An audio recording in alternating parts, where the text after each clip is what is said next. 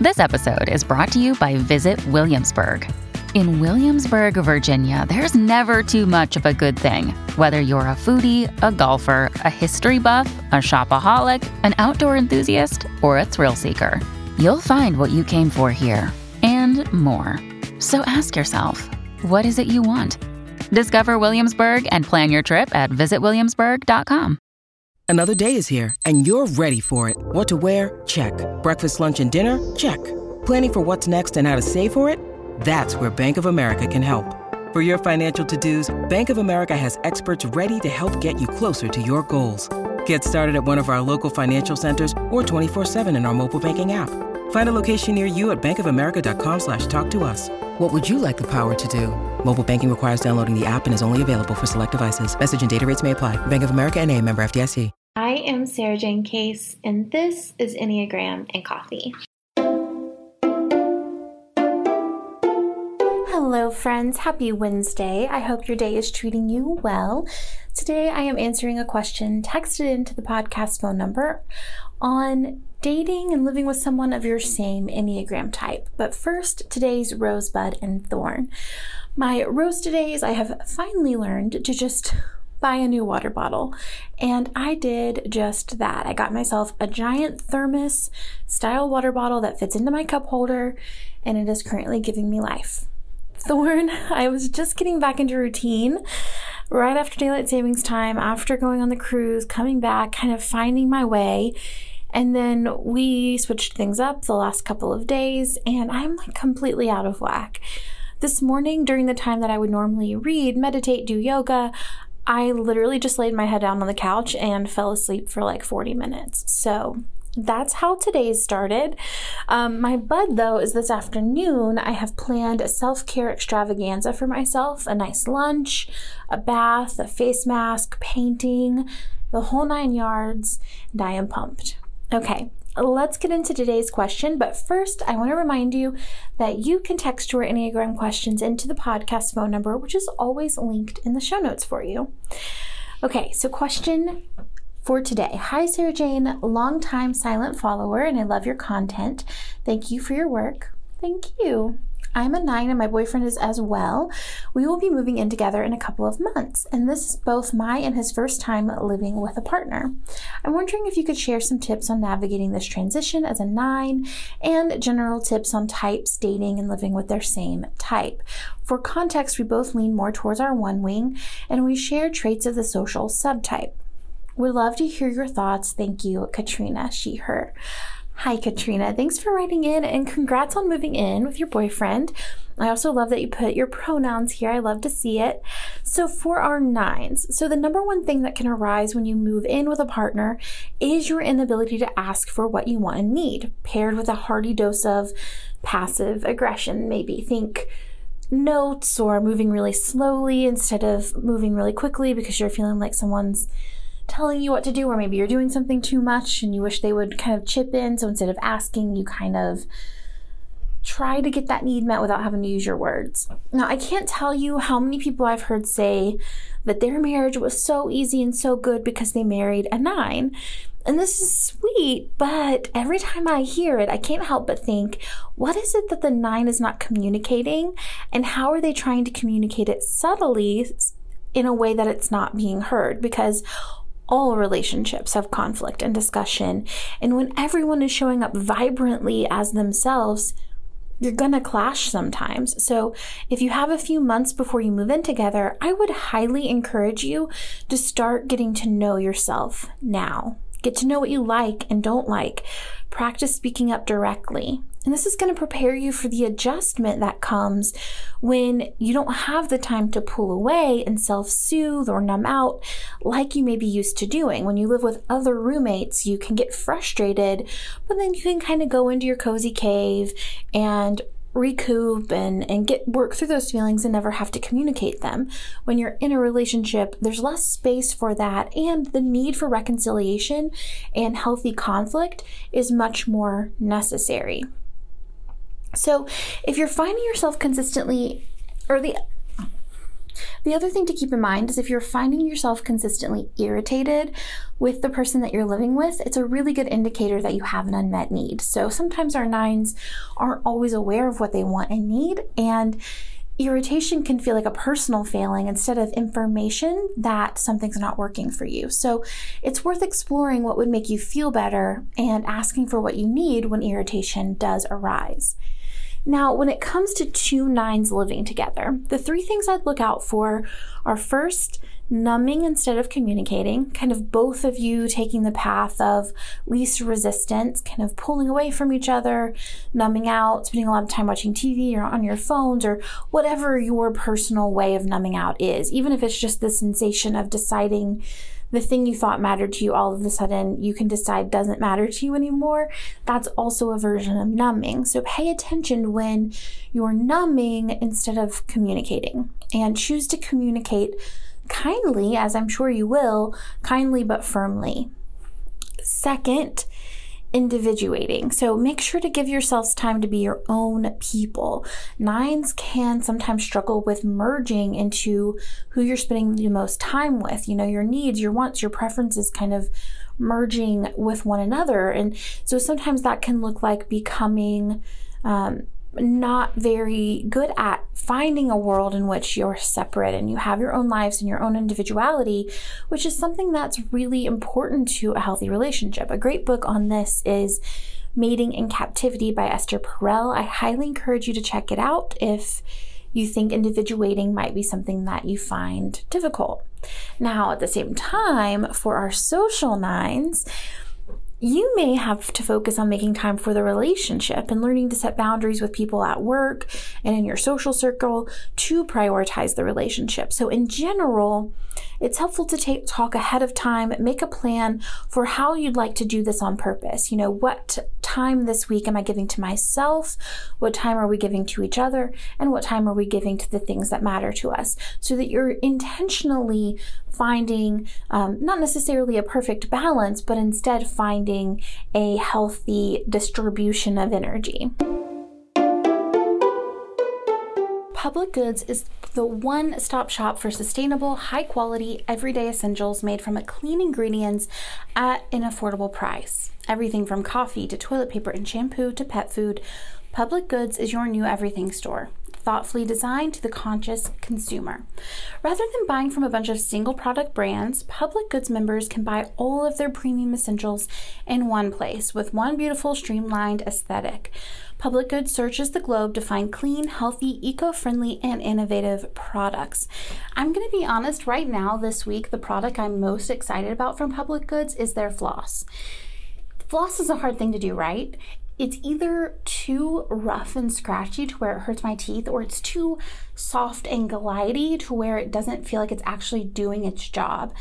Public Goods has found this like perfect middle ground between being rough enough to get your teeth clean, but also smooth enough to not hurt your teeth. And it comes in this amazingly beautiful little glass capsule-like container that makes me want to just carry it around in my purse. It incentivizes me to floss more. That's the way everything with Public Goods feels, is the aesthetic is so good that if you are visual like me, you are going to feel more incentivized to clean, to display the things that you're using around your house, to feel confident that your dish soap is going to match your toothpaste, is going to match your floss. Like, all of these things look cohesive together, and it's just a little way to bring more joy to your life while doing less harm to the environment and to your budget. Now, knowing what's in your product and where they come from is so helpful. It's so important. They ethically source and obsessively develop each of their products to be free of unhealthy ingredients, harmful additives, and still common on drug and grocery store shelves. So they're committed to making their products healthy and safe for humans, animals, and the environment. They use a membership model to keep costs low and pass on even more savings to their customers. Best of all, you can make your first purchase with no obligation. So join hundreds of thousands of others who have switched into their new everything store. We've worked out an awesome deal, so you can receive $15 off your first Public Goods order with no minimum purchase, meaning you can get a free product. That's right. They are so confident that you will absolutely love their products and come back again and again that they're just giving you $15 to spend on whatever you want. So you have nothing to lose. Just go to publicgoods.com/egram or use the code egram at checkout. That is publicgoods.com/egram to receive $15 off of your first order. Now, because I think this question is so applicable to all of us, I thought it would be helpful to answer it for each type. I'm just going to run through it a bit more quickly. But in general, the things we struggle with as individuals when we're with someone who sees the world exactly as us, it can be easy to create kind of an echo chamber where you just feed each other's worldview and way of being so that you amplify the personas that you play instead of liberating each other from your personas. So my hope for you with the Enneagram is to recognize that, like, oh, you thought you had to be this thing your whole life. You thought you had to be easy to get along with. You thought you had to be successful, perfect, lovable. You had to be, fun and happy. These things you thought you had to be are actually things you are limiting yourself with. By only being that, you're limiting your options of who you get to be in the world. And so when we're in a relationship or we're cohabitating or we're spending a significant amount of time with someone who feels they must play the same persona, the caution is to pay attention to when you are feeding the need to play the persona in one another instead of liberating each other from the obligation. So that's the main thing to consider when in a relationship with someone of the same type. But there are lots of nuanced ways that this can happen. I'm going to share just one for each type to keep in mind for the sake of time today. But we'll start with type 8s. We already did 9. So type 8s, the main thing to keep in mind here is as you start to cohabitate with someone, not seeking conflict as proof of connection. So intensity doesn't always equal commitment. So you can seek commitment and seek devotion and shared alliance without seeking intensity. Sometimes intensity is a replacement for true connection. Type 7, you need to learn to be with your feelings, to not reframe them, to not try to run from them. And 2 7s together can get into this kind of toxic positivity, think right, we don't have to settle for anything kind of mindset, which can prevent you from truly feeling your feelings. Type 6, learn to encourage each other's freedom. You might be afraid of losing that 401k, losing those health benefits. But if you notice that your partner is withering or losing zest for life, you might need to push them toward freedom and liberation. Type 5, make a conscious effort to support one another. You're very good at taking care of yourselves and minimizing your needs so that no one has to take care of you. So if the two of you are doing that in a relationship, you're going to miss out on some of the beautiful aspects that relationship has to offer, which is that support and that ability to pass some things off to someone else to carry them for you out of love. Type 4, stay out of the feeling conversations. This is something that our couples therapist told us, me and my husband, because we can kind of get into this feeling language of this is how I feel this went, in such a way that it gets really messy. And when we talk from a feeling space, it's you have to validate that, even no matter what I'm saying or how I'm expressing it. And so what's helpful for our deep feelers and our people who use feeling language is to kind of pull up, and instead of saying, well, I feel this way, say, this is the thing that's happening. How can you and I together solve this problem? So then it's something outside of each other. No one's being blamed. No one's wrong or bad.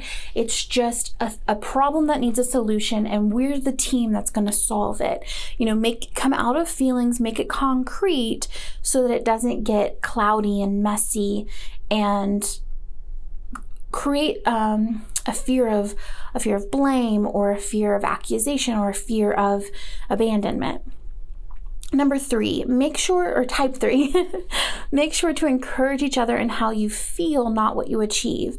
So 2 3s together can easily get caught up in the hustle culture, the culture of okay, we're going to go, we're going to constantly be improving, constantly getting better. But at what cost is the question we need to ask each other. Yes, okay, are we going to upgrade our home and buy a new house, or are we going to take a lease out on this car? You need to ask yourself, at what personal cost? Not financial cost, but at what emotional, mental, physical cost? And is it worth that price of losing time with your family, losing time with yourself, getting out of touch with how you really feel and what you really want? Make sure that you're encouraging each other to slow down, to feel, and to make decisions and goals that support the way you want to feel in your life.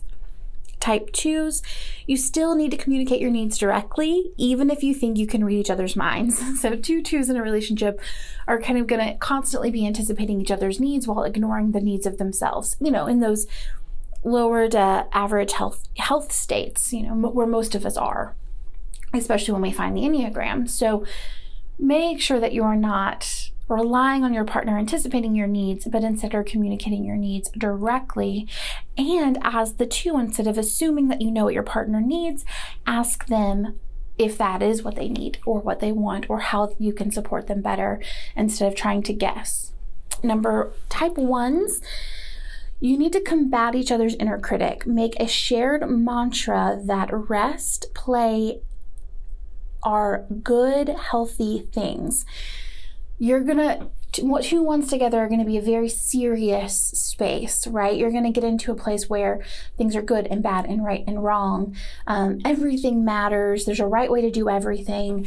Everything can be really serious and intense. So pull back and remind each other rest and play are really good and healthy things. And as a couple, we need to prioritize doing those things together. Now, because this is an overview and I kind of just touched on one thing per type, I thought it would be helpful to have a deeper conversation on Instagram at Sarah Jane Case, so we can read tips and thoughts from other people of your type in the comments. So come share your advice for cohabitating as your type if you have it. We'd love to hear it. And as always, it's an absolute joy to create this content for you, and I will see you tomorrow for the next episode.